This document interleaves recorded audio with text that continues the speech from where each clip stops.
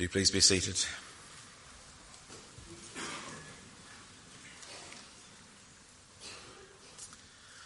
What are the voices that you most pay attention to? And what are the ones that you are most likely to ignore? If you're married, it can go either way, can't it? We know that of all the people on earth, we should listen most closely, most lovingly, most sensitively to our spouse. But I wonder if it's only me that's ever had the experience where your better half asks you sharply, "Are you listening to me?" There's a pause as you rapidly replay the best you can remember of the last few seconds of the half-ignored conversation to see if you can remember enough to get away with it. I rarely do. The reality is that there are many voices competing for our attention. Sometimes you're in a group and you can half hear the conversation that's going on next to you, and it's just more interesting than the one you're involved in. Perhaps you've got the radio on, or we're in a busy street where we hear many voices at once. I was in Chester yesterday for James's ordination and popped round the crowded markets afterwards. There were people advertising their wares from the stalls. There were loud conversations in groups of friends who'd perhaps sampled a little too much of the gin stalls as they were going round. There was a preacher with a microphone trying to make himself heard, as far as I could see, throughout the entire centre of Chester. And it's not just literal voices. We have our own inward conversations, or again, I hope I'm not the only one who has those. The quiet voice of conscience, the internal arguments when we just can't make up our minds about something, the anxious or bleak thoughts that seem to speak to us from the darkness. And we have the voices of authority, maybe not literal ones, that steer our sense of right and wrong, of good and bad, of true and false. Do we follow the science or do we follow our hearts? There are so many voices. Which ones should we pay attention to? Which ones should we trust? Well, this evening I want to look with you at just the first 3 verses of the last Bible reading, which Charles, our church warden, read for us a few moments ago, Hebrews chapter 1, just looking at verses 1 to 3. The author of this anonymous New Testament letter makes explicit what is assumed or taught everywhere in the Bible, this one great truth, that God speaks. Your Creator and mine is not a silent, impersonal force. He has a voice, for he is a person. And the reason he speaks, as for all of us, is his desire to be heard. As I was writing this, the phone rang. Someone wanted to speak to me, wanted to communicate with me, so they used words. It's dodgy when someone rings you up and all you can hear is a breathing on the other end of the line. That's just not right. If you want to be heard, to connect and communicate with another human being, you have to use words. And our author tells us that the God who made all the universe, including you and me, speaks in order to communicate with us, to make himself known, to invite us to respond to him in faith and delight and love and obedience.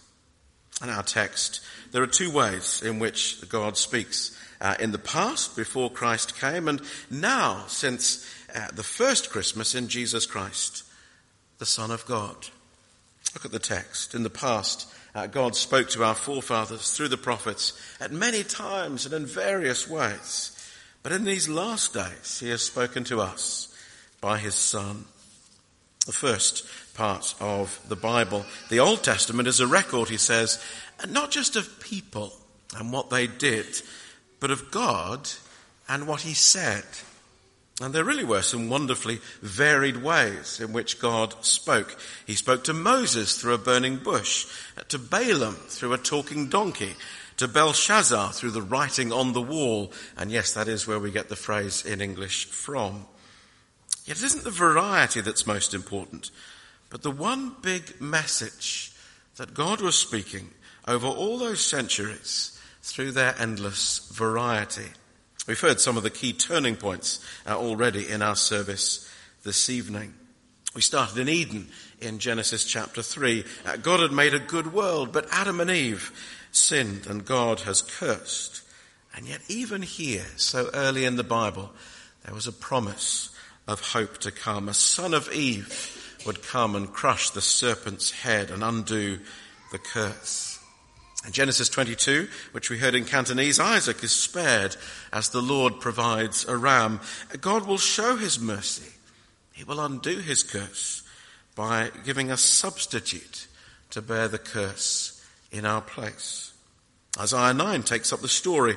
In the place of gloom and distress will come a child who is not a prophet, but who is fully and eternally God, one whose authority and peace will be endless, and in whom is light and joy. God spoke in the past through the prophets to prepare the way for his Son, Jesus Christ, and in him, God has spoken his final word. So the New Testament bears witness to the God who keeps his promises. And therefore the challenge to us is, will we listen to him? Mary listens and accepts the Lord's calling to bear the Son of God. Caesar doesn't listen, but he unwittingly falls into the divine plan to ensure the Messiah is born in Bethlehem, keeping yet another of God's ancient promises.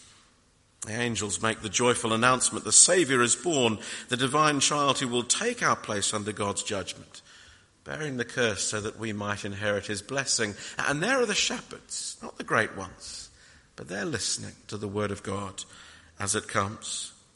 Later in the gospel story, the Father himself speaks, and his words could stand as a summary of the whole Bible. This is my Son whom I love. Listen to him. But we listen to the Lord when he speaks to us. In the midst of so many voices, are we listening to the one voice that really matters? Just look who Jesus is. We see him at this time of year as the helpless baby, and so he once was. But the baby grew up, died on a cross, rose again, and has now been appointed, our author tells us, the heir of all things. If you're heir to an enormous estate, you don't have to worry too much. One day a vast fortune will come your way. The Son of God has been appointed by his Father to be heir of all things. Just pause and weigh up that phrase for a moment. It's an extraordinary claim. All authority is his. Everything that exists in the created universe belongs to him, including you and everything you think you possess. It is quite a claim. But unlike a human landlord, who will probably take this as an excuse to put the rent up, this divine heir puts all of his possessions, all of his power to work together for the good of those who love him. Should we not listen to him who loves us so? For not only is he the heir, he is also the creator. He is the one through whom God made the universe. The Son of God existed eternally before he was a baby that first Christmas. Everything that exists was made through him. And so if we want to know where we came from, who made this world, why we are here, and what on earth it all means, then listen to the voice of the one who designed the arrangement of the stars, who established the universal constants of the physical universe, and who imprinted the image of God on all of humankind. Who is this Jesus? He is both God and man, and if the nativity accounts emphasize his humanity, our author puts his stress on his divinity. He goes on to say the Son is the radiance of God's glory and the exact representation of his being. In the end, you cannot separate the Son from the Father any more than you can separate the rays that come from the sun in the sky from the sun itself. As Jesus was to put it when he went around teaching, anyone who has seen me has seen the Father. So if you want to know the God who is there, look to Jesus and listen to him. He's not locked up in history or myth. Even today, at this very moment, he is sustaining all things by his powerful word. Here is the deepest explanation for the next breath that you will take. Jesus Christ is even now sustaining your life and causing every atom to function in the way that it should throughout the created order.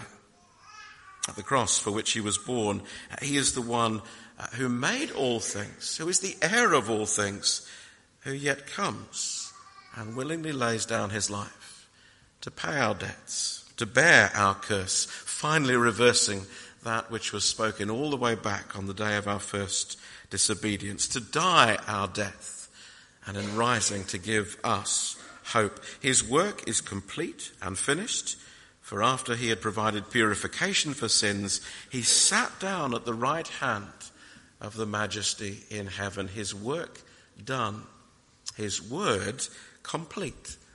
All we need to do is read and hear and respond ourselves to him.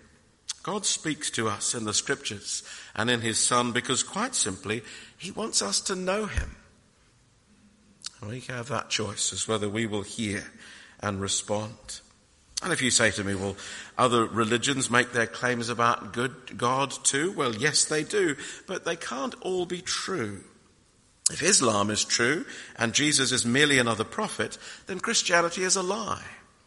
If Christianity is true and Jesus is God in human flesh, then Islam is a lie. And if atheism is true and Jesus is incidental to human history, then why don't the nagging doubts go away?